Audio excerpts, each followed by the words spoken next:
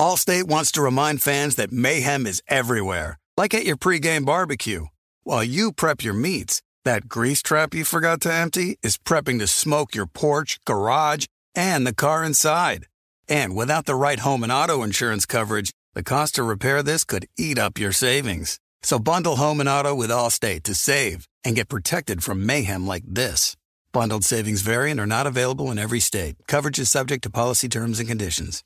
Open a limited-time 11-month certificate at Kemba Financial Credit Union. At 5.25% APY, it's more than triple the national average, plus it's a safe and secure way to grow your money. Visit your local branch or kemba.org/CD for details. Offer expires May 31st, 2024. APY equals annual percentage yield. Restrictions apply. $500 minimum and $250,000 maximum deposit. Advantage status required. Comparison based on bank rate average. Federally insured by NCUA. Thank you for traveling with Amex Platinum. To your right, you'll see oceanside relaxation at a fine hotel and resort property. When booked through Amex Travel, you can enjoy complimentary breakfast for 2 and 4 p.m. late checkout. That's the powerful backing of American Express. Terms apply. Learn more at americanexpress.com/withAmex. The volume. DraftKings Sportsbook, an official betting partner of the NFL playoffs, is bringing you an offer to help make the playoffs electrifying. New customers can bet $5 on any game and get $200 instantly in bonus bets. Download the DraftKings Sportsbook now and use code JOHN. New customers can bet $5 to get $200 instantly in bonus bets. Only on DraftKings Sportsbook with code JOHN, John. The crown is yours. Gambling problem? Call 1-800-GAMBLER or visit www.1800gambler.net. In New York, call 877-HOPE-NY or text HOPE-NY 467-369. In Connecticut, help is available for problem gambling. Call 888-789-7777 or visit ccpg.org. Please play responsibly on behalf of Boot Hill Casino and Resort in Kansas. 21 plus. Age varies by jurisdiction. Void in Ontario. Bonus bets expire 168 hours after issuance. See dkng.com/football for eligibility and deposit restrictions, terms, and responsible gaming resources.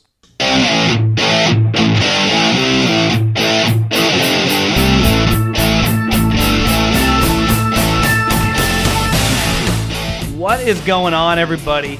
John Middlecoff, 3 and Out Podcast. That's the show, and that'd be me. It's Wednesday afternoon, so you're probably listening to this or watching this on a Thursday. We will dive into some thoughts on the pressure going into this weekend. And I think one, coach and quarterback have dramatically more than everyone else. We will dive into that. And their names might start with Kyle and a Brock. So we'll also discuss, the Bills and the Ravens, like how close is it relative to the pressure.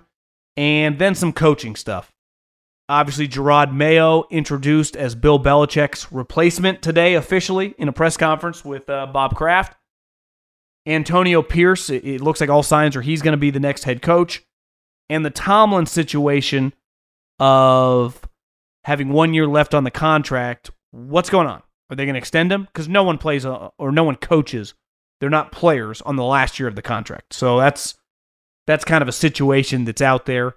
And then the mailbag. At John Middlecoff is the Instagram. Fire in those DMs. Get your question answered here on the mailbag. Very, very easy to do. Fire in those DMs on Instagram.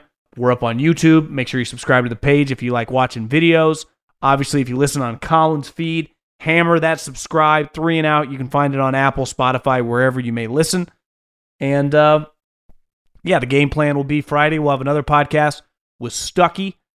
And people keep asking about my golf bets. I threw them out on Instagram and Twitter. I'll make a little video right now. I have an Instagram account for golf at GoLowPod, that I need to start just maybe doing a weekly video up there. But because I only post 3 bets on the betting slip that we put out, but I have about 7 pieces of action this weekend. So got a lot going on. But before we dive into football, I got to tell you about not just my friends, my partners, but the official ticketing app of this podcast. Listen, you got to get outside the house. You got to do something. And do something for someone else. Take your wife, take your girlfriend, take a good friend, take your son, take, your parents. Go to a game. Go to a sporting event. Go to a concert. Go to a comedy show. And when you do it, save some money. Here's what you do. It's very easy. You just download the Game Time app. Just go to your app store, Game Time, ticketing app, download that bad boy. Look for the pair of tickets, the event, maybe the city you live in, see what concerts are coming through. Pick an event, search by the price point, how much you want to spend, the view, and then use the promo code JOHN, JOHN, JOHN, and save $20 off your first pair of tickets. If you've already used it, have your wife use it, have a friend use it, promo code JOHN, Game Time, save yourself some money. I don't even need a thank you. Just hammer that promo code, Game Time, promo code JOHN. Okay, when it comes to this upcoming weekend, and honestly moving forward, I don't think it's even close who has the most pressure. That's the betting favorites and Brock Purdy and Kyle Shanahan. Now, I think there are two other teams that have a lot of pressure on them, but I think it's much greater when it comes to the 49ers. The Ravens, for example, which are the betting favorite to win the AFC. But think about this. Their head coach has a Super Bowl. So, he's already won his ring. If he never wins one again, it'd clearly be disappointing. But it's not the end of the world, right? And Lamar Jackson, who you'd say this is one of his best opportunities. This is probably the best team he's played on. They obviously have home field. But he's 27 years old, just turned it, in the prime of his career and under contract. And we all acknowledge he's a superstar. He should play at this level at least for the next several years. I actually think in the AFC, the Bills have more pressure than the Ravens, simply because their coach, it felt like, was on the hot seat a month and a half ago, has rattled off a bunch of wins. I think needs to beat the Chiefs this year. He's the favorite. He's hosting the game, Mahomes' first road playoff game. And clearly the Chiefs aren't as good, right? You would say the Chiefs on a yearly basis have pressure, but I think the way this year's played out, even though it'll be a quote-unquote letdown, it's still successful. This is their floor of their crappy season. Not bad. Has some Belichick Brady vibes there. So to me, I go 49ers, then I have a gap, then I would put the Bills, and I'd even put a little gap on the Ravens. Now, that doesn't mean when you lose, if the Bills were to lose or the Ravens were to lose this weekend, it wouldn't be a devastating upset. But when you look at the totality and the future, John Harbaugh, champion, not going anywhere, and Lamar Jackson under contract. Josh Allen, also dominant player, under contract, not going anywhere. And Sean McDermott's proven to be a pretty good coach. Now, he's got to take the next step in the playoffs, and beating the Chiefs would go a long, long way. So they won the division. They won a couple playoff games. He'd be an underdog the following week on the road. I think that would be a relatively successful season. But listen, anytime you get an opportunity with a star quarterback in the peak of his powers, the problem is they have a lot of injuries, and it feels like they lose a guy every single game. But I think those two teams are clearly head and shoulders when it comes to pressure above everyone else in the AFC. And like I said, I think the 49ers have an astronomical amount of pressure on them to definitely win the NFC, and then when they get to the Super Bowl, if not now, then when. Now, starting with the quarterback, we've discussed him for a long time. I think Brock Purdy is a good player. He threw 31 touchdowns this year, 11 picks. He was almost 70%. A huge part of his story is his success is based on, he's that good based on the last pick. A lot of people don't want to give him any credit, which is understandable. No one thought he could play, right? So if you're in the NFL, you're going to be rooting for him to lose. Because if he succeeds, it's why didn't we just draft this guy in the 4th round or the 5th round as our backup quarterback, right? So no one ever wants to be proven wrong, right? If you work in an industry, you don't want to stake your claim, be I said we shouldn't draft this guy. I said this guy couldn't play. And then he goes on to play. It makes you look bad. And let's face it, fans or people like me that talk about this stuff, it feels better being right than it is being wrong. Now, one thing I've learned from Colin, it doesn't matter either way, just be entertaining. I'm not making shit up. I believe it when I say it, but I'm going to be wrong sometimes, and I'm going to be right sometimes. I didn't even have an opinion on Brock Purdy when he got drafted. I thought, see what he can do. Then he made the team, then he became a starter, and then I've watched him play for 2 years. I think he's pretty good. Now, physically, he doesn't bring to the table the guy he's playing this weekend. Jordan Love has better physical tools. He has a superior arm. He's bigger. Brock's a pretty good athlete, but he definitely can't make some of those throws that Love made last week. lasers 30 yards on a rope off his back foot. I've said forever, his comp is going to be a more athletic Drew Brees if he has an incredible career. But think about Drew Brees, who had a lot of letdowns over the years in the playoffs. Part of getting that pressure off you is winning a Super Bowl when you were young. The Russell Wilson that won a Super Bowl in whatever that was, year 2, wasn't that good of a player. Now, statistically, Brock is far superior at the same point in time in his career.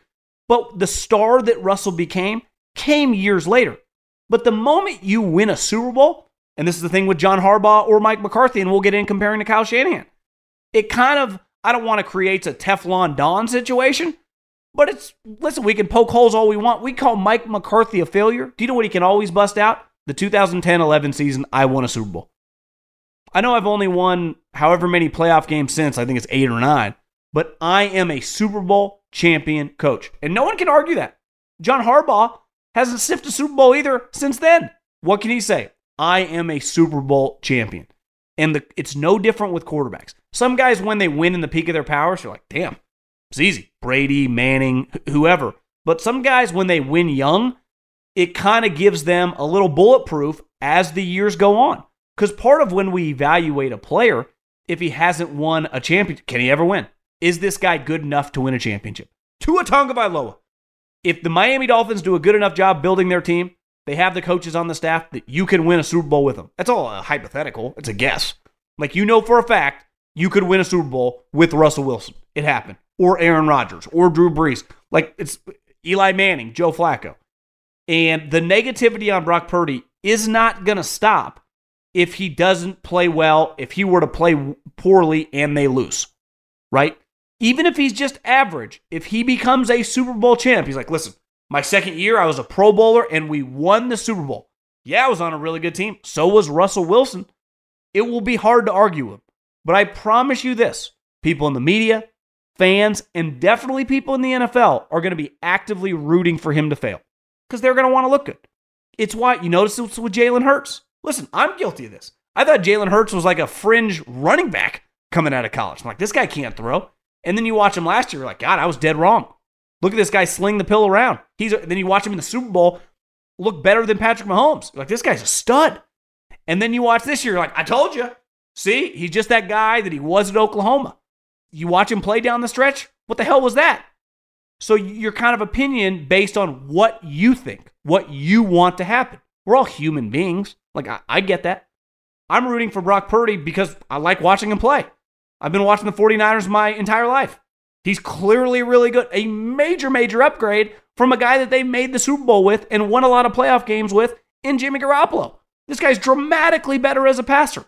Now, I'm not naive enough. Like, I tend, and I said this the other day, I like bigger arm quarterbacks. That is, like, if you gave me the choice, they both won a Super Bowl. They both have a ton of records and were all-time great players. But if you give me Drew Brees or Aaron Rodgers, like, of course I'm taking Aaron Rodgers, right? I can live with some of the freelance stuff. I can live, with some of the personality stuff. But I like my quarterback to have a fucking howitzer, right? That's why Josh Allen's one of my favorite players of all time. I like watching that play. So if you told me they both have great careers, like, I lean toward guys with Jordan Love's skill set over Brock Purdy. But the coach in San Francisco doesn't. He wants you to be accurate and a quick decision maker. And in this offense and on this team, and given an organization that's pretty good at building around you, like, Brock Purdy's been really good. It's not debatable. Now, if he had won the MVP, is it like some all-time great MVP season? Of course not. But I said it all along, this wasn't a great MVP year to begin with. There's no quarterback throwing 40, 45 touchdowns. There's no quarterback having some historic year. So we were picking between, it basically became him and Lamar Jackson. And then it played himself out on that night against the Ravens on Christmas. And listen, I know a lot of people in 49er land will like, well, those balls weren't tipped. It doesn't look as bad. Well, yeah, 2 of them were freaky plays. 2 of them were not. One, he hit Kyle Hamilton in the numbers in the red zone. And another one that was tipped, he scrambled and threw across his body. And this is what I get at when I talk bigger arm quarterbacks. When you're going to make the out-of-scheme plays, which Purdy does a pretty good job of doing, sometimes it is going to bite you because you don't have a huge arm. So if you're a little off, if you're playing a great defense like the Ravens, it can cost you, and it cost him on that play. But listen, I'm a Brock Purdy fan. I've supported his play this season, but he's under the microscope on all of these games, right? Obviously, he's he's part of the team, but they're enormous favorites. And a big reason is because of the offense. And now you're playing Green Bay, who statistically throughout the season has been embarrassing on defense, has been a team that every Packer fan, up until last week when they've gone completely quiet, and even just because it's a positive moment, so you're not going to scream about firing Joe Barry, wants their defensive coordinator removed from his position. When the season ends, that is going to pick back up. They want him fired.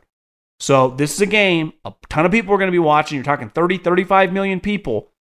You play well, you keep shutting people up. But the moment you have some hiccups, fair or not, people are going to be on you. So I think of the two guys, he's under the most pressure. And I think because, let's face it, they've proven they'll replace guys, right? They actively look to replace Jimmy Garoppolo a year after he led him to the Super Bowl. They actively replaced Trey Lance 2 years after trading 3 first-round picks and drafting the guy at number 3 overall. Like this notion that Brock Purdy's just on scholarship just because the 49ers like him that much, look at their history. I say this all the time about any human being, any business, and specifically football. I judge you on your actions, not your words, right? So if shit gets weird, things get weird and things get weird fast. The Eagles loved Nick Sirianni until the last month happened. Then it doesn't feel like they do.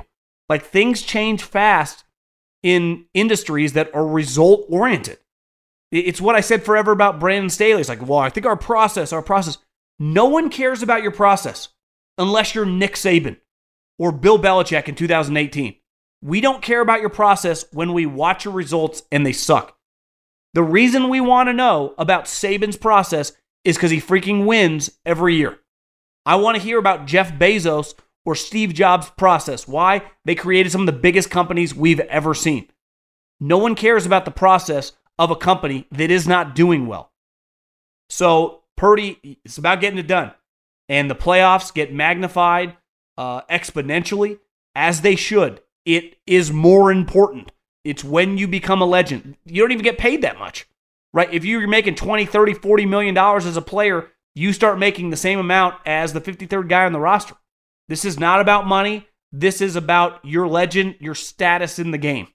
You get paid for the regular season, right? The postseason's about, are you going to make money from the time you're 40 till you die? Because when you become a legend in the NFL, you make money forever, just like in all sports, right? It's like this guy was a champion. This guy was a great player in the biggest moments. And he's going to be under the microscope, just like his head coach. Now, a couple years ago, Kyle Shanahan's record was under 500 because his first couple years in San Francisco did not go well. And then the year after they made the Super Bowl, they also sucked. I think at this point in time, after making the playoffs the last 2 years, and then again this year being the number 1 overall seed, it's not arguable that Kyle Shanahan's a really good coach, right? He's won 6 playoff games. For example, he has both these guys I think are 60 and 61 years old.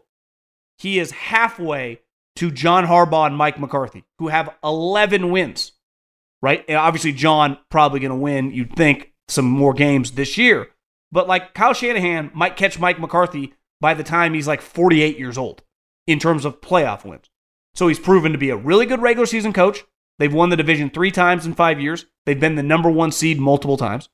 He's had success in the playoffs. He's won home games. He's won away games. And like we all acknowledge, he's a really, really good offensive coach.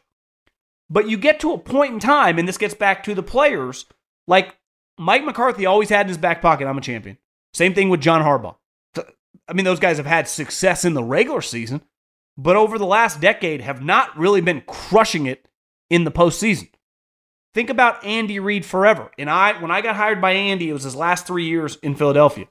He had got kind of the label of being like the Phil Mickelson before he won the Masters of golf, right? Being the guy that just couldn't get over the hump for whatever reason. Even though we all acknowledge like Andy Reid's one of the best coaches in all of football. But until you win a championship, we go, Jim Harbaugh's battled that forever. And he finally got the monkey off his back a couple weeks ago winning the national championship. Now, he hasn't won a Super Bowl, but no one can ever say, like, I don't know if Jim Harbaugh can win a championship. right? Both Harbaugh brothers have proven they've taken different routes. One guy took a lot longer to get there, but they can win a championship. And that's a big deal, right? Because what separates coaches, let's face it, is championships. It's why we hold such high regard for winners. I've seen it firsthand with Bruce Bochy, Steve Kerr, obviously some of the historic guys in my lifetime, Joe Torre, Phil Jackson, Bill Belichick, Bill Parcells. Like, once you prove like you're a champion, we look at you and talk about you differently. It's why I think Belichick is such a valued commodity on the open market. And Kyle Shanahan's literally his contemporary, his former mentee, and the guy that we talk about synonymously with him so often is Sean McVay. Like, I thought Sean McVay had a pretty bad night the other night. Had no timeouts at the end of the game because they're blowing him throughout the second half. He did that multiple times this year despite having an awesome season. But it's like, what a year from McVay. And no one even holds him to the standard of Kyle anymore, and rightfully so, because he won the championship a couple years ago. He literally beat Kyle on the way there. So once you win that championship, it adds a layer of protection that, stays with you for a long, long time. It really does. And I think this year for Kyle, like, it's fucking now or never. Your team is absolutely loaded. You have one of the great left tackles of all time who, a lot like Jason Kelce, you don't know how much longer he's going to play. There's a chance, like, he could retire. This might be his second to last year ever. And let's face it, unlike Kelce, who you're going to downgrade whoever you replace him with, it is much easier to replace a center. And I know that I talked yesterday about Kelce retiring, basically just saying he's going to retire. I mean, I said he was going to retire because of the report. Kelce pushed back on that. Though, if you watch the clip, he's crying at the end. I think it's pretty obvious Jason Kelce's done. I would much rather, as a coach or a general manager, have to replace my center than replace my tackle. Because it's much harder to find a tackle. How do you find one? If you do not suck and are not drafting high, you don't have access to the high-end guys. Most of the high-end tackles in football over the history of time have been high draft picks. Right? Like Jordan Mailata, the tackle for the Eagles, the Australian rugby player, is an all-time outlier. They typically are Lane Johnson, top 5 pick. Trent Williams, top 5 pick. Tyron Smith, top pick. Like, these guys typically get drafted high. There aren't many super talented 6'6" guys that weigh 330 pounds that can move like a tight end that just slip through the cracks. That's not the way it works. So the time is now. You have all these guys under contract. They're all in the prime of your career. The cohesion, the character of the team, everyone likes each other. We've watched you play really well. But the only question mark you have with this squad, and this speaks to Kyle's resume, is like, what happens when it's not perfect? Because nobody, and I mean nobody, can kick your ass like the Niners. They are the best at just like week in, week out, good or bad teams, blowing you out, working you. They did it all season long. But a couple times when the game was tight and they were down, they did not win them. Cleveland, Minnesota, and obviously the Ravens, which really got away from him. And Kyle's, that statistic of him not being able to win down a touchdown in the fourth quarter is not some made-up stat. I think it's almost 40 games. He has not won any of them. And a lot of people have talked about, and listen, it's true, his passing game is pretty unique. It's directly correlated and tied to the running game. They go hand in hand. He does not, he has plays where the quarterback can be in the shotgun, you can spread him out, but that is not how he wants to coach. And that is not how they practice or game plan throughout the week. So when they find themselves down 10 points with 7 minutes to go, they can't just go Mahomes or Josh Allen because of the play caller. It's not because of their players in the sense of their skill guys. Now, offensive lineman-wise, they're not great at right tackle. And if you have a good edge rusher, which I'm not sure the Packers do, but the Lions do, and if they get into a situation, a tie game where they got to pass, like Aiden Hutchinson has a huge advantage over Colton McKivitz, right? The Niners have one really good offensive lineman who's an all-time star, and a lot of other guys that you could easily replace and no one would notice. That is the weakness of the team, right? They're good at basically every other position. If they're healthy at D-line, they'll stop the run fine. But their center through right tackle is average at best for league standards. Now, I've said this forever about teams that complain about their second corner. Most teams don't have 4 sweet DBs. The problem for the Eagles is like their 2 starting DBs right now are not good. So if you have one good starting corner and you can rotate the other guys, like you can figure it out, especially if you got good defensive linemen, some good linebackers, like you can manipulate it. Most teams are not perfect in 2024, and they never will be again because of the salary cap. But this team, relative to the league, a lot like the Ravens, is about as close to perfect as you can get. It's really good, has impact players at basically every level, offense and defense. Now, one downfall for Kyle, which he's had in these other playoff games, which he's benefited from, was having Robbie Gould, who was a very, very reliable kicker. It didn't feel like you watched him. He was a really good player, but he made it when he had to, constantly. And he hit game-winning field goals several times for the 49ers, including in playoff games against the Green Bay Packers. Their kicker, it was a huge controversy in 49er land, and I think league-wide whenever you draft a kicker really high. And they drafted the guy in the 3rd round. My ultimate take was, listen, once you get past like pick 100, I'm not going to freak out who you take. But if you take a kicker or punter on the 2nd day of the draft, because we see all sorts of teams take every position on the 2nd day of the draft, and those guys stink. Those guys get cut within a couple years. Those guys get traded. There is no guarantee. Literally, there's no guarantee at pick 1, let alone in the 3rd round. But if you are going to take a kicker in the 3rd round, because historically speaking, most kickers are like 6th rounders to undrafted free agents. So you historically don't have to invest the resources. I'd say no different than a guard or a center. If you're going to take him high, he better be an impact player. Listen, I fundamentally agree with most people that taking a running back in the 1st round is not great business. But if he looks like Jahmyr Gibbs, I'm cool with it. Especially if Jahmyr Gibbs also brings me Sam Laporta. Like, I ain't going to argue. The pressure's on. To me, it's on Purdy to people would be out, lined up to crush him if he has a bad game and it costs the 49ers. But I also think Kyle Shanahan, who is on much more stable footing. I mean, he's under a long-term contract. Obviously, the 49ers want him to go nowhere, and he's going to be the coach for the 49ers for a long period of time. But this is about as good of an opportunity as you can get, right? Even the 3 best quarterbacks in the AFC, you're going to face one of them, Mahomes, Allen, or Lamar. And Lamar clearly has the best team, but the Bills pretty flawed. They have a ton of injuries on defense. And obviously this is the worst Chiefs team. It's all relative, but to the Patrick Mahomes era. And listen, you are a double-digit favorite against the Packers.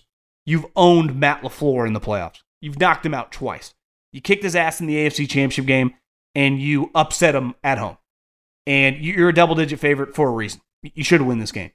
And then even the following week, if we assume the Lions beat the Bucs, I don't know if you saw, but a reporter, it sounded probably like a news lady, asked Todd Bowles what he's doing to get ready for the frigid temperatures in Detroit. And Todd's a pretty understated guy. He wasn't really even a dick about it, but he's like, they play in a dome, right? It was pretty embarrassing for the lady. They didn't really show her, but yeah, not a great. If you're going to go to an NFL press conference and ask a question about the weather, probably should know if the team plays in a dome or an outdoor setting. But yeah, man, I think the 49ers, this is Super Bowl or bust. And anything less will be absolutely devastating for the head coach and the quarterback. But definitely the quarterback for his status on the team. And I think with the coach is like, is this guy ever going to win one? Is this guy ever going to win one? And I think sometimes we start doing that too soon on guys. I think it's fair, especially when you look at the landscape of the NFL, who he's got to beat. I mean, a lot of guys that we view him as equal to have won Super Bowls. Okay, like most people, had wrapped up the day, take the dog for a walk. My phone starts blowing up. Bing, bing, bing, bing. Look, McCarthy's coming back. McCarthy's returning. Go to the old Instagram. Schefter, first thing I see, McCarthy will return in 2024. First and foremost, I think this is the wrong decision. Like a lot of coaches, we've seen it with Pete Carroll. We see the weirdness going on with Mike Tomlin. Mike McCarthy is a good coach. It can't be argued. He has won 12 games, 3 straight years, and they've won the division and hosted a playoff game in 2 of those. The problem is, at this point in time, not only in his career, but the Cowboys operation, it's only about the playoffs. You are strictly judged on what you do in January. Against Shanahan, against McVay, now the emerging Packers, right? So for the last 3 years, I've seen you against two coaches, right? Kyle Shanahan twice, and now LaFleur with Love beat you. So to me, if I'm Jerry, I understand this. It shouldn't be an easy decision, despite them just getting their ass kicked. I get how it's easy to justify. One, there's a human element of this. And Jerry, in a weird way, for this like gunslinging businessman, has proven to be pretty loyal, right? Was very loyal to Jason Garrett because he liked him a lot, and clearly likes Mike a lot personally. And in fairness to like, why does he like him personally? He's helped them be pretty successful, right?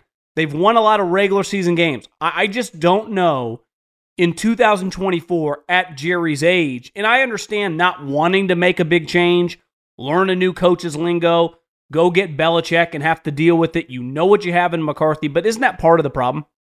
Because in the biggest moments, it just hasn't gone well. 2 years ago, against their best playoff game in the last 3 years was last year on the road against the 49ers, where they gave Brock Purdy, Kyle Shanahan, the 49ers, everything they could handle. 2 years ago at home, the score will tell you the game was close. I thought they got worked. If it wasn't for a Jimmy Garoppolo pick six, I think it was a pick six, definitely a bad pick that led to a touchdown, they were getting worked. And then this year, one of the all-time embarrassments. So ultimately with a coach, I think you asked, like we do with a quarterback, and we'll get to Dak in a second, can I win a Super Bowl with this guy? Now, he's won a Super Bowl before. Young Aaron Rodgers, they got hot despite a bunch of injuries and won it. And then later on, as the years went, they had better teams. And they blew it consistently in the playoffs. The one game that sticks out to me all these years later is a game against Seattle that the Packers had no business losing, and they lost. So when you go to sleep at night, if you're a Packer fan, if you're Jerry or Steven or anyone in the operation not on the coaching staff, you go, are we ever going to win the big games? Because, yeah, he can win some big regular season games. He can win us 12, 13 games and have us competing for the number one seed. But it's no longer about that. It's about an organization that hasn't been, despite going to the playoffs a ton of times.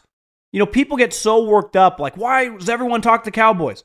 Which I understand, like, why is everyone talking the Warriors right now? They legitimately suck, right? But their brand, they're important to the league. Same thing with the Yankees when they have a down season. Well, they're the biggest brand. The Cowboys, like, they've backed up, quote unquote, their popularity with winning. They have been good. But isn't the whole point, like, can I win a Super Bowl with this guy? And despite a guy with a ring, I think the question is answered no. No. I mean, they've been bounced twice in the last 3 years in the first round. And last year, let's face it, they played a Bucs team who was in freaking shambles. Tom Brady was already 1-2-3 Cancun, and they kicked their ass. And Dak played, you could argue, the best game of his career. And I think part of this, and I pushed back when Coward, thought that Jerry would refuse to move off Dak or even entertain it, and he would extend him. And I think it shows you. He was right. They're going to extend him. Part of keeping McCarthy is keeping the status quo. Dak Prescott and his $9 million cap hit, because he's on the last year of his contract, is going to get a contract extension. And you could argue, because if I wanted to defend Mike McCarthy, if I was his kid, if I was his agent, if I was just his buddy, I'd go, do you think Mike was throwing those passes? Look at what Mike has done for Dak. He's played really well. Over stretches of the last 3 years, and especially this season. But that meltdown, isn't that more on the human and the individual? Like, we got that way with James Harden, where we start all acknowledging, like, it ain't the coach or the team's fault. He just implodes. And now we have evidence for Dak, like, he just constantly throws the ball to the other team in the playoffs. 5 picks, last 3 games. And those 2 picks, I mean, this was the worst, even worse than 2 years ago in 21. I mean, hit a guy in stride for the pick 6, threw another awful pick to Jair Alexander that wasn't even close to Cooks. And let's face it, there were a couple more balls that easily could have been intercepted. That first half was god-awful. And if it happens in October or November, no big deal. But this is the NFL playoffs. This is the NCAA tournament. You're one and done. You don't survive, you ain't advancing. This ain't 7 games. You're not playing a 5-game series. So to me, this shows Dak Prescott's going to continue to be their quarterback. Now, I understand internally, like, how do we upgrade? But I've said this over and over and over again. If that's your mindset in life, in business, you are going to get lapped. Just because you stay in the slow lane and don't get in the fast lane doesn't mean that you're not going to get into a car crash. So not acknowledging, like, we got to take a bigger swing. We need a change to make that next step. We're going to stay with the status quo is not working. Not even arguable. It is not working. Kudos to Seattle that, like, easily could have justified. Pete Carroll's still a solid coach. We're still very competitive. Made the playoffs last year. Won 9 games again this year. A bad bounce here, a bad interception here. We could have been an 11-win team. I'd argue even probably closer to a 7-win team, but it's easy to justify internally in a building we're closer than we think they are. And obviously the Cowboys have some good impact young players. You know, Parsons, who kind of disappeared, is a really good player. CeeDee Lamb is a stud. Ferguson looks good. Like, we like a lot some of their young offensive linemen. But how could you watch that game, even if they often say, right, when something emotional happens, take a day, take a couple days, take a step back, take a deep breath, and come to the conclusion, like, yeah, we're really close. You're not even remotely close. And I think it starts with their infatuation, which I thought would eventually just, like, listen, maybe he's not good enough and force you to pivot, but clearly that's not the case. Dak Prescott not only is going to be their quarterback next year with Mike McCarthy, to me, they're going to give him a contract extension. And let's face it, when you've been making $40 million and you just, you know, are one of the better quarterbacks in the conference and throw 35-plus touchdowns, you're not taking a pay cut. So how much money is this contract extension going to be? Now, when you give a guy an extension, you can manipulate the books. So his cap hit next year could be dramatically, it could be like $7 million, $10 million. Jalen Hurts these next couple years is nothing. So it actually helps you in the short term, but you are stuck and connected with that player. So McCarthy entering next year on the hot seat. Like, he's coming in to the season, honestly, no different than Eberflus. Like, if you started slow 3-3, like, is it time for a change? This is a mistake.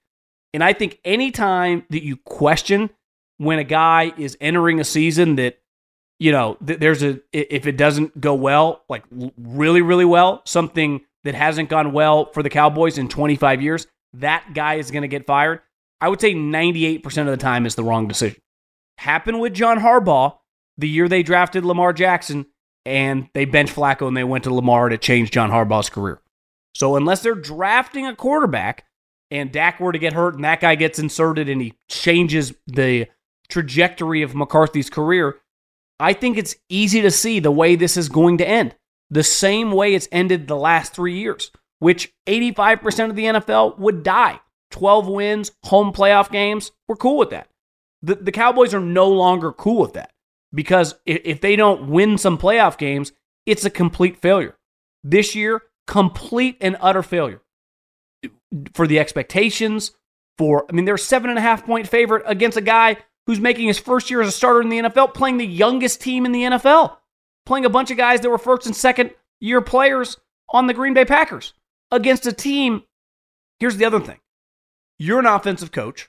You have a quarterback that's 30 years old, that's 8-9 years into his career, who's playing well. You're playing a defense that statistically is an abomination, is awful by basically every metric, especially passing the ball. And for you to struggle to be down 27-7, be like, listen, your defense having a shitty day. I think some Cowboys fans, our defense is not all that is hyped up to be. Dan Quinn a little overrated, which we could argue that another day. But offensively, okay, we're going to need to do a shootout today. We might need to win this game 45-40. Well, buckle up, guys. And they couldn't even sniff that. So Mike McCarthy and that team showing up to that game, I think sometimes, and I'll get back to the brand stuff with the Lakers, with the Yankees, it gets over-talked about. I don't think you can overstate and continue to talk about what we witnessed enough. And that's no slight on the Packers because they've been an incredible story. But to that whatever that final score was, 45-32 or whatever, give me a break.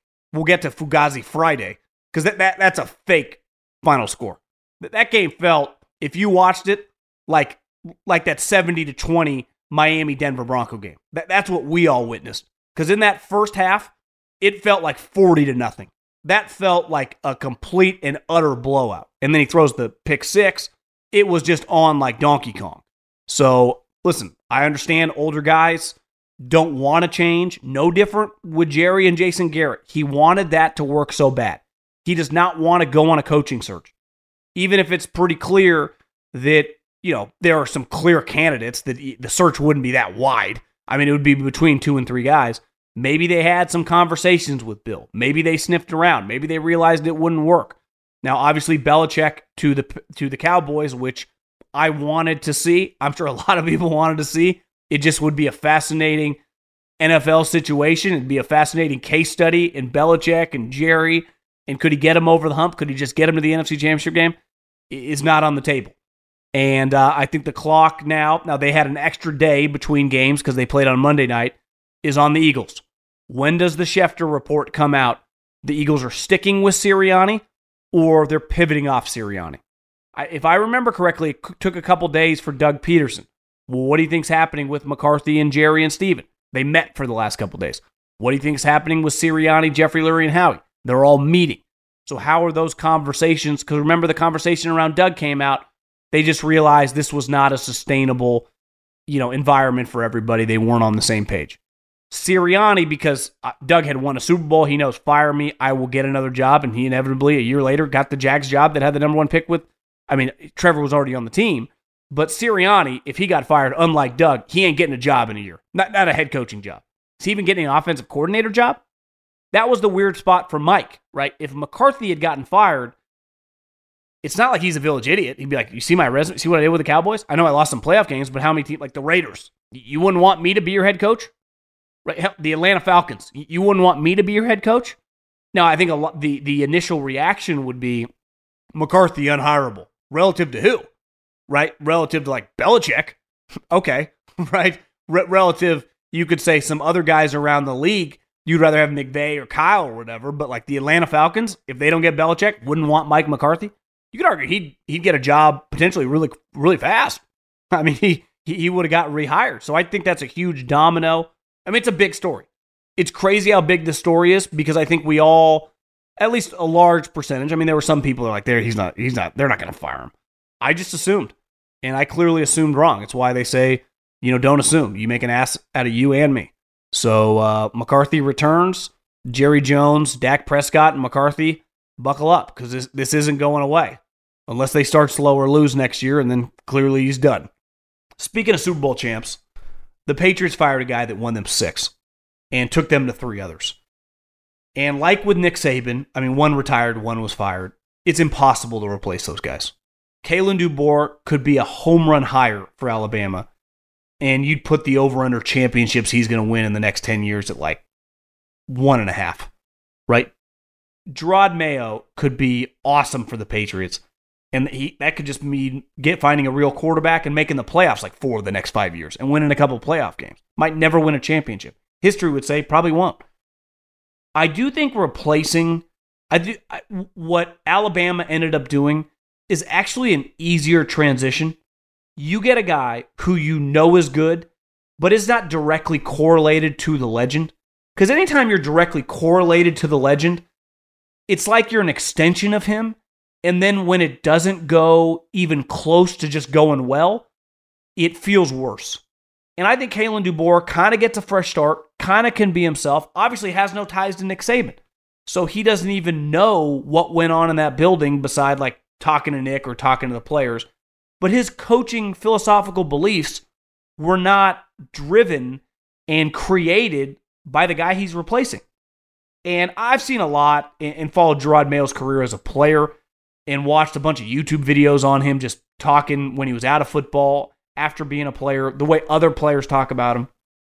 There is no disputing that Gerard Mayo is a super high-level, high-character, smart fucking dude, right? He's clearly in the cloth of the former players who were good players, Vrabel, D'Amico, that went on to be coaches.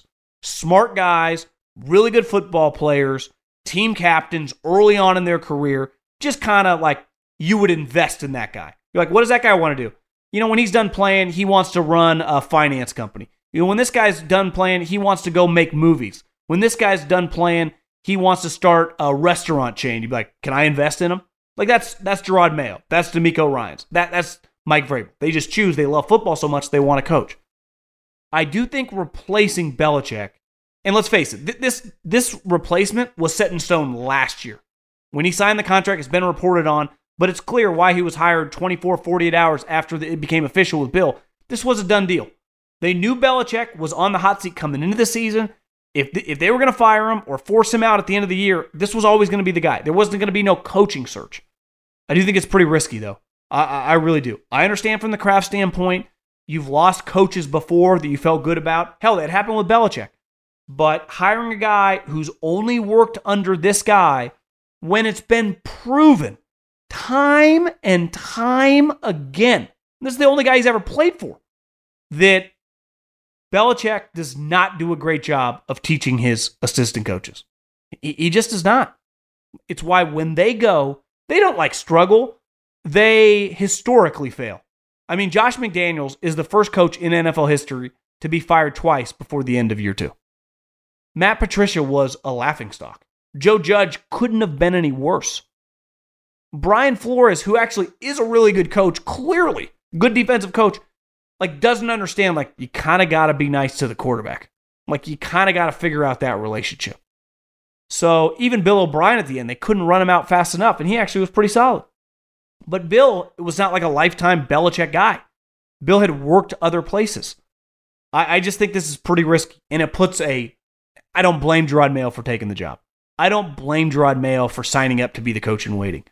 But it's going to be very, very difficult because the outside noise will get very, very loud if you just miss the playoffs a couple times. This ain't going to work. And then you will be forced to kind of go outside. If he succeeds, I actually think it's more difficult. I really do. If you tell me Kalen DeBoer makes the playoffs the next 5 years, which he should, and just wins some playoff games, wins a national championship is awesome, I'd be like, yeah, I could see that.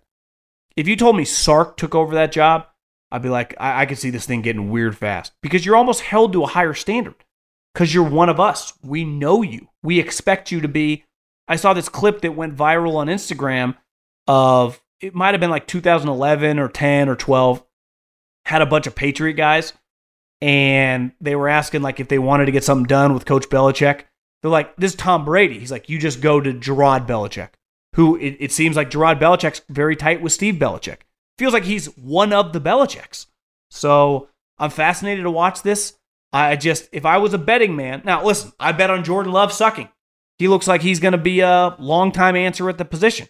So you never know, but I just think this is going to be very, very difficult.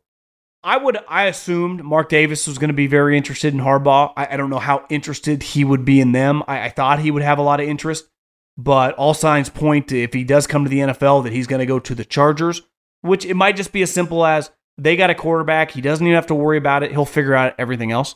It does feel like they're going to end up hiring Champ Kelly to be the general manager and Antonio Pierce to be the head coach. A lot like Gerard Mayo, this feels very emotional. You like these guys. Max Crosby went on, he's got a podcast and said basically if they don't hire Antonio Pierce, everything's on the table. AKA, I'm the man in the trade. I'd want out of here. And the player pressure, it honestly feels very NBA-ish. All the players who are good, like Max Crosby is an elite player. Devontae Adams is an elite player. They clearly are staking their claim in this guy. And I don't blame Mark Davis for being influenced by that. But you're going to hire a guy who has not only never been a head coach in college or the pros, wasn't even a coordinator for you. So you're going all in on this guy in a division that has 3 coaches that are probably worth $500 million. When you really think about it, what's Andy Reid and Jim Harbaugh really worth on the open market? $150 each? If Sean Payton's worth 90, what's Andy Reid worth? 200? Jim Harbaugh, the Michigan's ready to give him $140 million. What are the Chargers going to have to pay him? Sean Payton, who hadn't even won that many playoff games in recent memory, got $90 million with ease, and they had to give up a first-round pick to get him. Now, unlike the Chargers and unlike the Chiefs, we got to answer question marks with the Broncos at quarterback, but the Raiders have no quarterback. They're not even remotely close. I mean, Aiden O'Connell looks like, I was bullish after the preseason, but, probably a fringe backup quarterback. So they got to get a quarterback. They also got to get a coordinator. This is an offensive league. I know your defense looks solid down the stretch, and you beat the shit out of a gutless Brandon Staley team, but I like Antonio Pierce. Have since he was a player. It's going to be very, very hard. And I think you get in this honeymoon phase. Everyone's happy. I think that's the thing with the Crafts, right? Bill is a dick. He's just not the nicest guy on a daily basis. He doesn't kiss your rings. Obviously, he's got rings too, but I don't even mean, I just mean your money, your status on a daily basis. Rich guys like to have their ego stroked. And Gerard Mayo, just like Antonio Pierce, are going to play that game like a lot of coaches do. But Sean Payton doesn't on a daily basis. Andy's just a nice guy, but he's not going out of his way every single day to make sure everyone just feels good. And I think sometimes when you just want to feel good as an owner, and the Crafts definitely do. Mark's in this weird spot. In a perfect, who Mark Davis would ideally want to hire? You want to hire John Gruden back. I just don't think that's.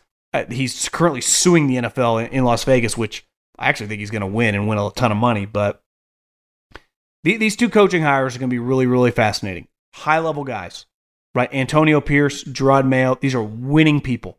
These are guys as players, as team captains like you want around.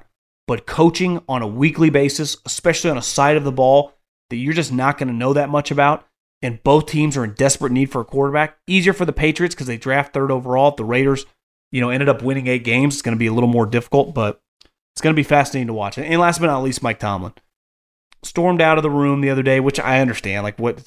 It doesn't want to answer the question. He's going into the last year of his contract. No coach in college or the pro just coaches on the last year of his contract. They're not a player. That's not how it works because they're an authority figure. So if you're coaching on the last year of contract, you're essentially saying this guy's on the hot seat. So the Steelers now have one choice. They're either extending Mike Tomlin or to me, you got to go your separate ways. You guys know where I stand on this. I think Mike Tomlin should want to go somewhere else. If I'm Mike Tomlin, I'd want to be with Adam Peters in Washington.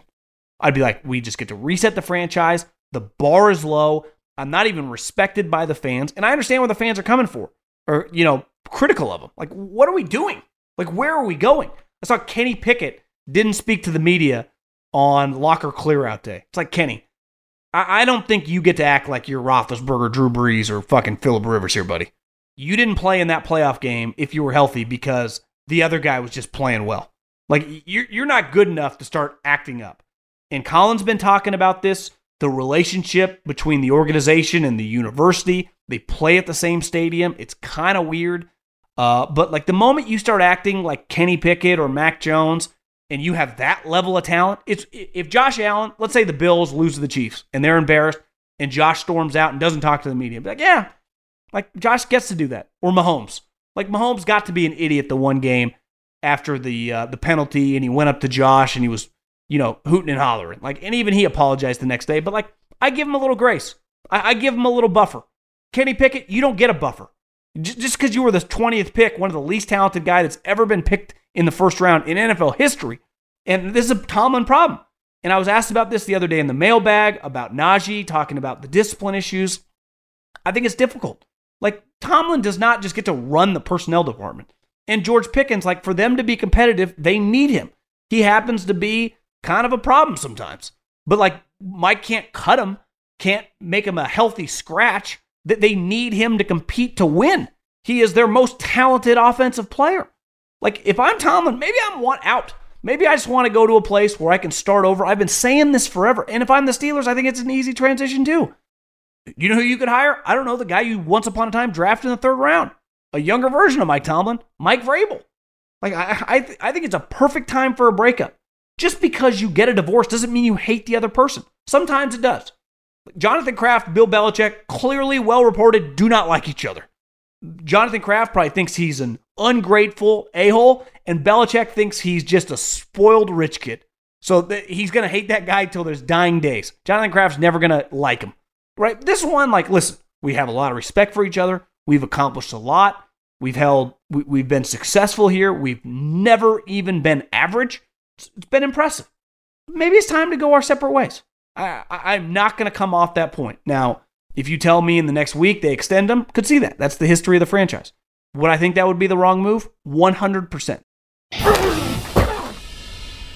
Allstate wants to remind fans that mayhem is everywhere, like at your pregame barbecue. While you prep your meats, that grease trap you forgot to empty is prepping to smoke your porch, garage, and the car inside. And without the right home and auto insurance coverage, the cost to repair this could eat up your savings. So bundle home and auto with Allstate to save and get protected from mayhem like this.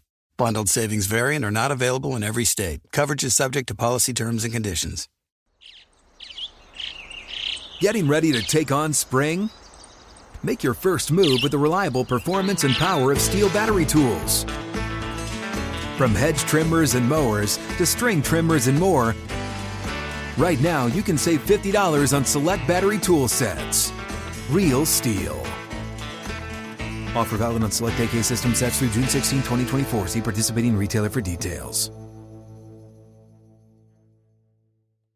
If a new house is on your wish list in the next 5 years, grow your savings faster and experience your dreams with an Ohio Homebuyer Plus account from Kemba Financial Credit Union. A savings account specifically designed to save for a new home where you can earn 7% APY, a $500 matching bonus, and a $1,500 mortgage closing cost credit. Learn more at Kemba.org. Offer expires March 31st, 2025. APY equals annual percentage yield. Restrictions apply. NMLS 292230. Equal housing lender. Federally insured by NCUA.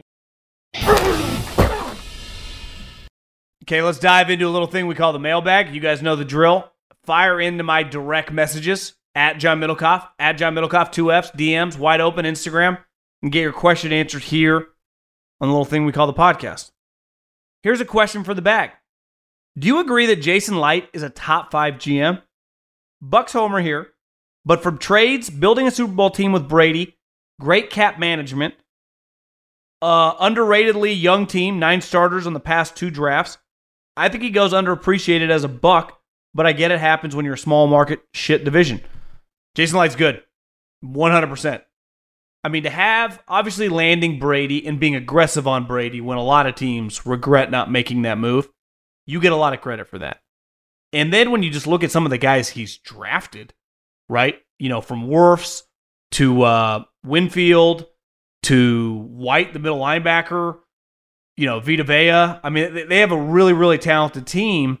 And the Baker Mayfield situation to now win a playoff game, yeah, I mean, it's hard. We say top 5 a lot. He's clearly a really good GM. And anytime you go, we got a really good GM, like that's all you want. Like whether he's a second, whether he's a 6th, you know, it changes whether you win or lose on a given week. But 100% total agreement. Jason Light, you know, Patriot, Eagle background. He's really good. Love your podcast with Colin. This is a college football question. Florida State will be the most underrated team next year, and Mike Norvell doesn't get enough credit that he deserves, in my opinion. I tend to agree, and a lot has to do with the situation got overshadowed with the quarterback injury, them being left out of the playoffs, but he did an incredible job this season. Like, that team was really, really good. And it's sad when Jordan Travis got hurt, you know, could they have competed in the playoffs? I think they could have. Now, he had moments this season where he didn't play as well, but obviously the moment his ankle was shattered, that their season was done, right? And it was proven when they didn't get in. But I do think that he's really good. And that's why when rumors that they were interested in him as the head coach at Alabama, I didn't think that was crazy at all. I didn't. And from a cultural fit, you know, I think he played at Memphis. He'd worked at Memphis. He'd coached at Memphis, obviously, if you work and you're a coach. And he's now coached at Florida State. Like, he's pretty comfortable in that region of the country, which Kalen DeBoer just simply is not. So if you would have told me they would have hired him as the next coach at Alabama, I would have applauded it. So I think you got yourself a really, really good coach. From your scouting days, can you tell us a little bit about the interview process for GM scouts? What's the process like? Super curious because I know this audience wants to hear more about your experience. Well, obviously, I've never interviewed to be a GM, so I can't speak to that. I plan this offseason, once things slow down, definitely around the draft and after the draft is when GMs lighten up a lot, and to do some interviews with them. You know, especially Adam Peters. Like, I would love to hear about his interview process. For me as a scout, and seeing the way we interviewed people in the scouting department, you usually, like, for example, when I got hired in Philly, I flew back there. I had to pay for my own flight because it was like the lowest guy on the totem pole. Typically, they pay for you to fly out. But this graduate assistant from Fresno State, no love, pay for it to go out. I had to ask my parents for money. I didn't have $500 or whatever it cost me to fly from Fresno to Philadelphia. I think I watched 4 or 5 players. I wrote them up, and then I kind of went on a rotation meeting with people. I met with Brett Veach. I met with Louis Riddick. And I met, with the younger scouts, Mike Bradway, Brad Obie. These guys still work in the NFL. And then Howie. And they just kind of feel yourself out as a person. You talk about football with them. In my position, when I interviewed, they just kind of want to see more about, like, is this guy willing to do stuff? Is this guy have football knowledge? Is this guy ambitious? Is this guy a good cultural fit? It's not as much about, like, what are your football philosophies? Rank these 10 free agents. How much? They don't care, right? Who would you have taken in the draft? Which, as you elevate, right, scouting directors and stuff like that, it changes. Well, a lot of guys, get elevated in the building, don't have to do that. Like, you've just proven your worth and you get an opportunity. And that happened to me when I got elevated the next year as a pro scout. And then the following year, Daniel Jeremiah, who was the West Coast scout, who's obviously now on television, me and him were pretty close because we're West Coast guys. I used to pick him up from the airport, and I dropped him off, and he's like, bro, I'm leaving to the NFL Network.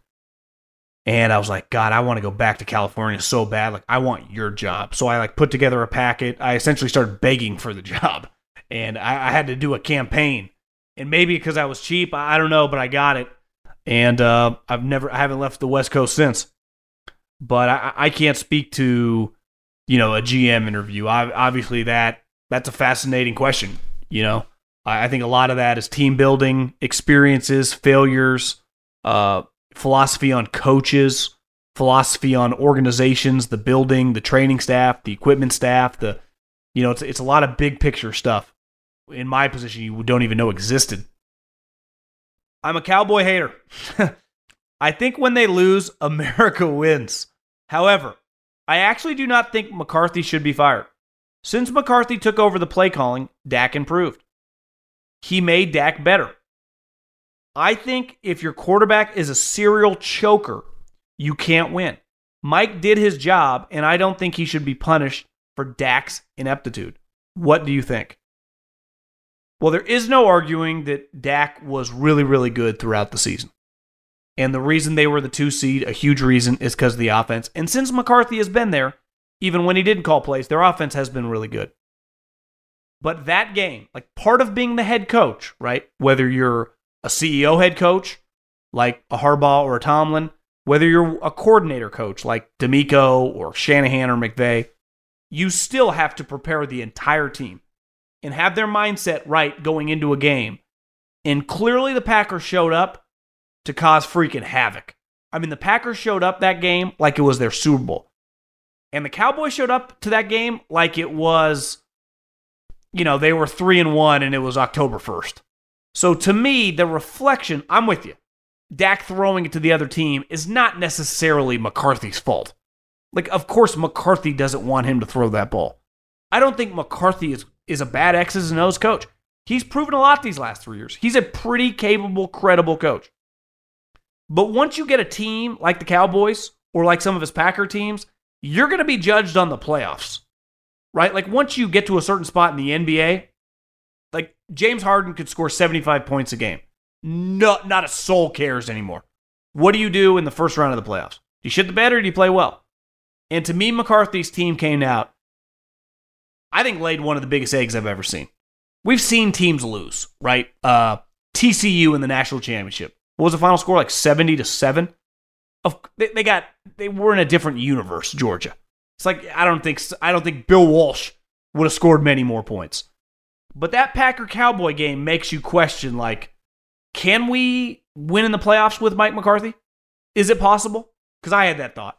I'm with you. This gets back to Tomlin. This gets back to Pete Carroll. This gets to Mike McCarthy. Just because you go, like, question it, you go, this guy brings a lot to the table. Brings a lot to the table. But can I win a championship with this guy as my head coach right now from the Cowboys? It doesn't feel like you can. Same with Pete Carroll. Like, I think we need to go into it. Doesn't mean Pete Carroll's not really good. Doesn't mean Pete Carroll can't get us to the playoffs. McCarthy's won 12 games in a row. McCarthy's proven. You give him good players, he's going to win, what's that, 36 games. How many teams in the NFL would sign up for 36 wins over the last 3 seasons? 2 division championships. He hasn't failed, but he has failed in the playoffs. And he is, fair or not, when Dak throws to the other team, like, he is the play caller. Tough situation. I hear you. I don't disagree that it's not just like black and white. And if Dak's your quarterback, maybe you're destined to always struggle in the playoffs, like you said. Got an NFL scenario for you. The Bears trade Fields for a second round. Then they trade the 9th pick, their 2nd and their 3rd to New England for the 3rd pick and take Marvin Harrison Jr. and the Pats draft next, Worthy and Corley with those picks. One more, sorry. Harbaugh was to Washington. He gets to live next door to his brother, only plays in Super Bowl, and really can't draft Marvin Harrison Jr. at 2, and he can take JJ in the 2nd round. I would never trade that much capital for Marvin Harrison Jr. I don't view Marvin Harrison Jr. as like some all-time great wide receiver prospect. I think he's really good, and he's going to go in the top 10. Remember when Atlanta, once upon a time, risked it all for Julio Jones? I wouldn't do that for Marvin Harrison. That does not mean I don't think he's good.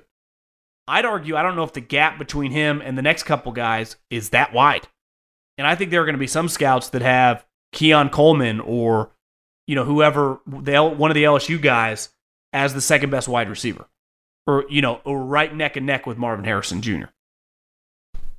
So I would not do that if I was the Bears. What I would do is, if I was the Bears, I would obviously trade Justin Fields, take Caleb, number 1, or whoever. I mean, listen, I don't think Caleb, I'm not just treating Caleb. I do, but I know that teams, like there are going to be some teams, like it's a conversation, right? There was no conversation with Trevor Lawrence. He was going to be the number 1 overall pick. I don't think that's the case here. If you're the Bears, like you're doing deep dives on the top 3 or 4 guys. Caleb's probably your number 1 guy, but you are doing like, are we sure? Like there was no are we sure with Trevor Lawrence. There was no are we sure with Andrew Luck. There is an are we sure with Caleb Williams. But I do think he'll end up going number 1 overall. To me, at 9, you got other quarterbacks getting drafted. Let's just say 3 other guys get picked, right? Jaden Daniels, Drake May, and let's say 1 other guy. Well, you're getting one of the best players in the draft at 9. I think you 100% stay. Why does Brock Purdy get so little respect? I mean, we talked about this on the podcast earlier. It's simply because of his draft status and people don't want to be wrong. It's just that simple. Right? People are nitpicking Trevor Lawrence because they feel duped. They're like, well, I bought into the hype. I said he was the number 1 overall pick, just like every single person. And I watch him like, I don't even think he's that good. But everyone was in agreement, like, oh, Trevor Lawrence is really good. How can this happen? But Brock Purdy, most people didn't even talk about him. And then he gets drafted like, this is not the way the NFL works. Guy just shows up, pick 262, and is just good and competes to win the MVP in year 2. No way. That's people in the NFL. That's people that talk about football for a living. That's fans. So I think it's just a natural skepticism where Trevor Lawrence's example, people are talking shit about Trevor Lawrence because they feel duped. They're like, I bought into the hype. I believed. That's why people push back on Herbert. It's like, well, I see him play. I think he's good, but like, why doesn't he win more? With Brock Purdy, it's like, no, I can't. 262? Be this good? No chance. Should the Rams start to look for Stafford's successor? He's getting older and takes so many crazy hits during the season.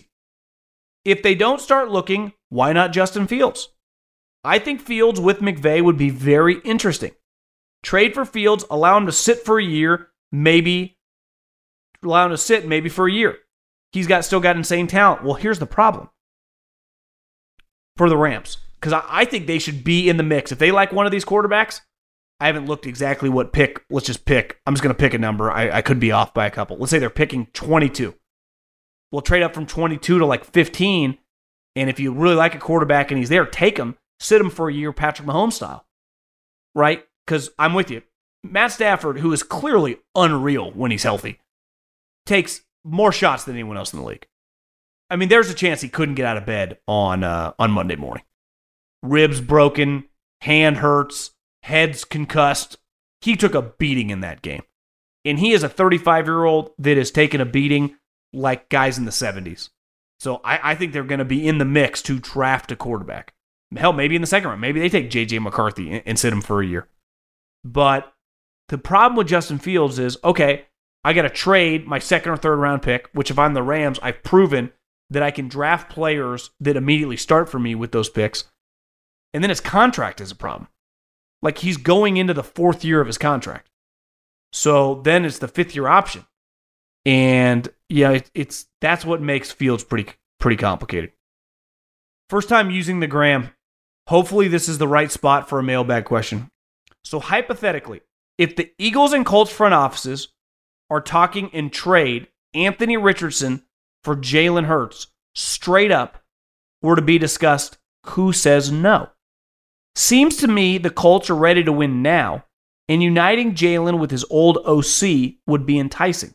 Meanwhile, the Eagles get a bit concerned with the way Hurts finished the season and with Richardson's upside on a rookie deal. Would they consider blowing it up and starting over? Thanks. I think, one, financially, it would have huge cap implications for the Eagles. So I don't think it's possible to trade Jalen Hurts. Let me just, from a realistic standpoint. Now, an unrealistic hypothetical. I think the Eagles say no. Because the Eagles 2 years ago saw a guy that played at its super high level, that almost won an MVP. Anthony Richardson, for as talented as he is, hasn't proved that he could play a month without going to the blue tent and missing the season. So, yeah, he's got a lot of talent, but we have no clue if he can just play in the NFL. 5 straight years, 17 straight games.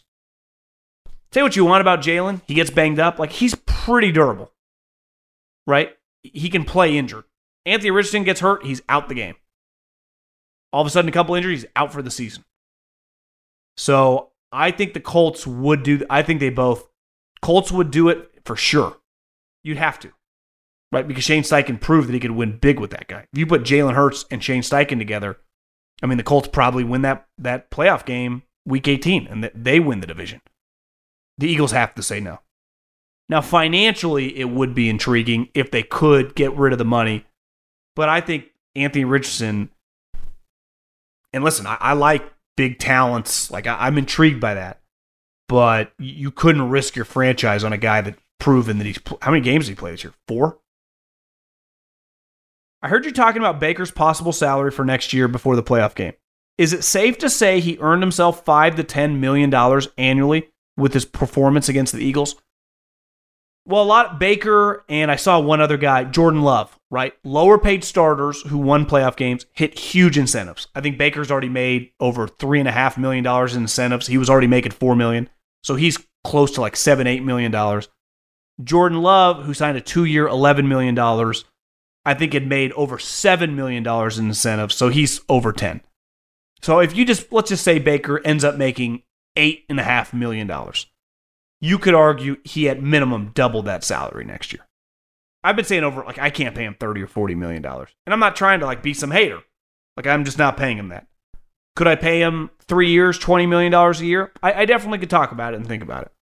Ideally, would I like to pay him like 15 to 18? Yeah. Could he get that more somewhere else? Maybe he could. The other thing is, I don't know what his market is. If you get a market, drives it up, maybe he's making $25 million a year next year. So 100% he made money, though. Finishing up this Steelers-Bills game, and I think Tomlin should stay. They need a quarterback and a real offensive coordinator. I think they're buttoned up and have a solid culture. Total agreement there. They play hard and always seem prepared. Well, let's just assume that he can get a good offensive coordinator, which is hard. I mean, he hasn't had one, it feels like, in a minute. How do they get the quarterback? How do they get the quarterback? They're drafting in the 20s. They just picked Kenny Pickett a couple years ago, who's now mad that he didn't get to start the playoff game, clearly. Like, what do you do? Trubisky's money carries over this year. They extended him, don't forget. I just don't see how they upgraded the quarterback. Maybe they could trade up and do it over again, but so you get two guys on rookie contracts, and then all of a sudden you have a quarterback competition with Pickett and Michael Penix or J.J. McCarthy or whoever the quarterback is you draft. It's kind of complicated. Tomlin's the least complicated. I understand if he comes back. Like, I don't think it's like crazy. I don't think he's some scrub. I think he's a good coach. I understand why Mike Tomlin wants to be the coach of the Pittsburgh Steelers. It's the Pittsburgh freaking Steelers. But I think, how's he get an offensive coordinator who knows he's like, well, you're getting an extension? If you're not getting an extension, you're just playing out this 1 year. What if we suck? What if I get fired? They just fired an offensive coordinator. Who the hell's playing quarterback? I think that's a massive. Do they get Kirk Cousins? Do they trade for Justin Fields? I mean, there are some options out there for sure. Do you think if Mike Tomlin is fired, Mike Vrabel and Arthur Smith would take over as the head coach and offensive coordinator?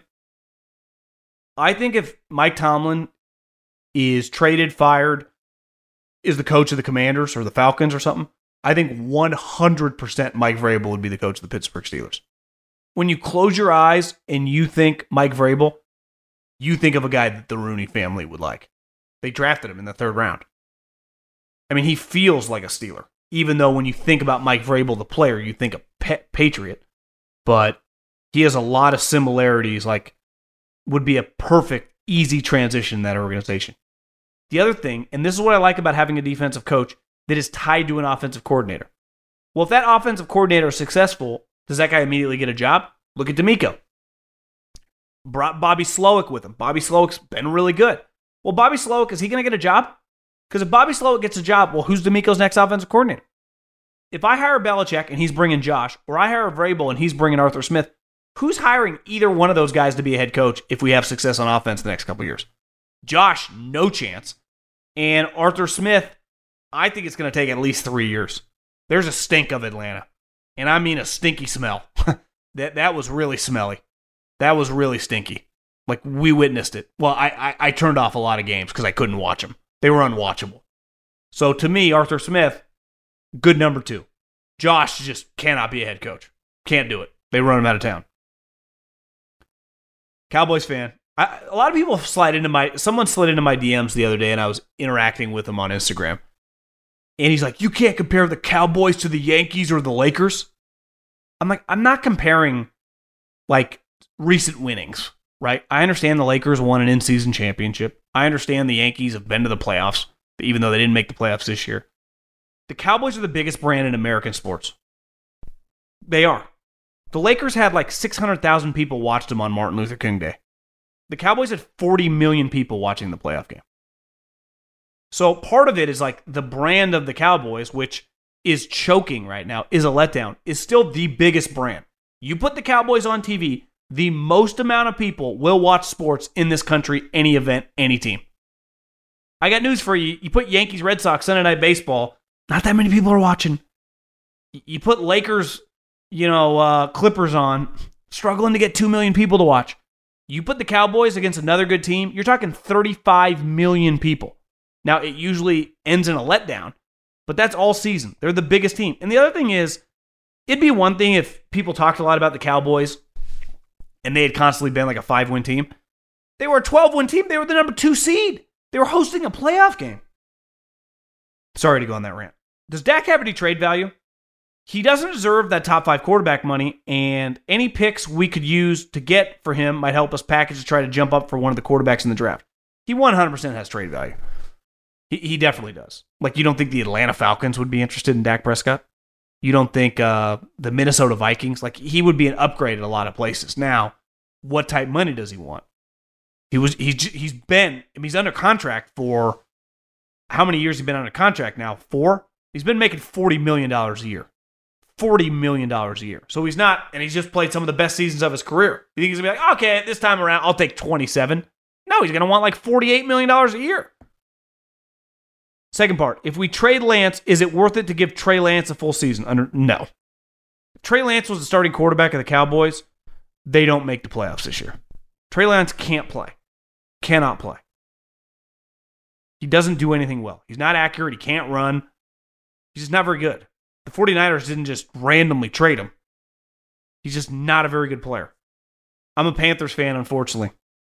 You just want to know your thoughts on Bryce Young and how he played this year, especially the second half of the season. Do you think he can be a franchise guy with the right pieces around him?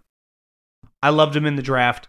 I can't unsee him in just a Carolina Panthers uniform. He's the smallest player in NFL history, non-kicker. So do I believe it's going to work out? I do not. Because I don't think a guy that weighs 175 pounds at quarterback can last in the NFL. And I also think organizationally they're kind of screwed, which some of the stuff's out of his control. Who's going to want to be the coach there? His owner is nuts. The talent on the roster is not great. They don't have their first pick. Think about this. You know one thing we haven't talked about? What if the Panthers somehow had their first pick? What do you think we'd be saying? Because last year it was like, well, Caleb 100% would have been the first pick in the draft. Well, don't you think they would want Caleb this year? And would they just trade Bryce Young? Because I think that would be a huge conversation right now. We don't even need to waste our time because it doesn't exist. What if we rolled it back and somehow they were able to make that trade and for whatever reason not give up this year's first round pick?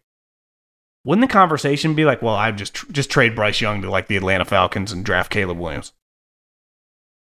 Because I think that would be a major conversation. And I do think that's what a lot of people would be saying. Do you think Harbaugh to the Chargers is really the best fit for him?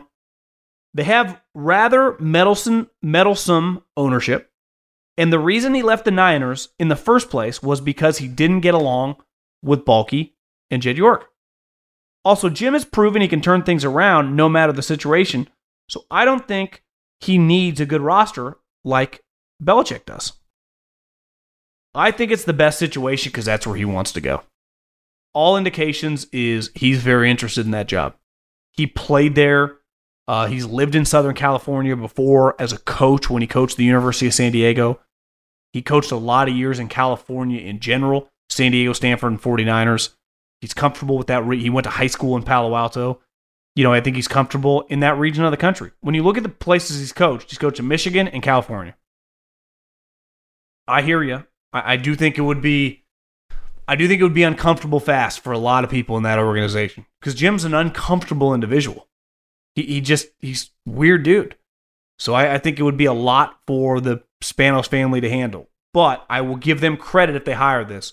It'd be them acknowledging we don't have a choice. We need him more than he needs us. Because they do. They need Jim Harbaugh. Jim Harbaugh does not need the Chargers. Jim Harbaugh could stay at Michigan and become just like a legend. Win a couple national championships. End Ryan Day's career at Ohio State. Make a ton of money.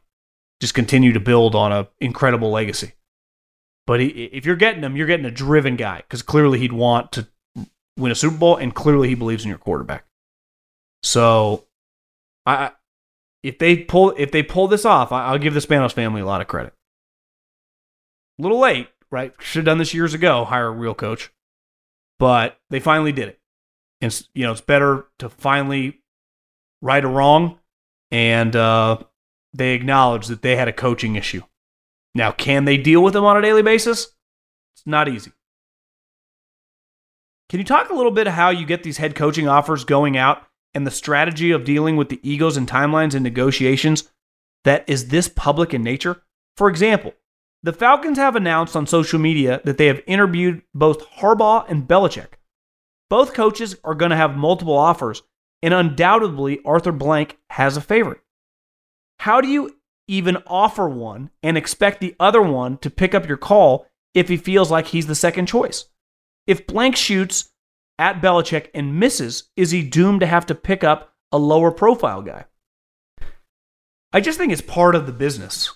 I think in 2024, why are the Falcons putting out that they interviewed Belichick, right? And as most people reacted to that tweet was like, no, he interviewed you. But it's to like show the fans like we're taking this shit seriously, right? We want Bill Belichick. It's public. These coaches, Belichick is used to publicly negotiating with players. Belichick is used to dealing with a very public situation. In a weird way, it's kind of just the way business is done. And every industry has some quirks that if you're not used to would make you uncomfortable. Belichick's 70 years old, 72 or whatever. He's been in the NFL since 1975. I think at this point in time, he's pretty numb to everything. Like, it kind of is what it is. And Arthur Blank, like, it also kind of is what it is. So you got to be willing to, you're going to offer guys in free agency. You're going to offer trades in the draft. You're going to offer trades in free agency. You're going to offer coaches, whether head coach or assistant coaches, that you're going to get denied. But you got to shoot your shot. Sometimes you're going to miss.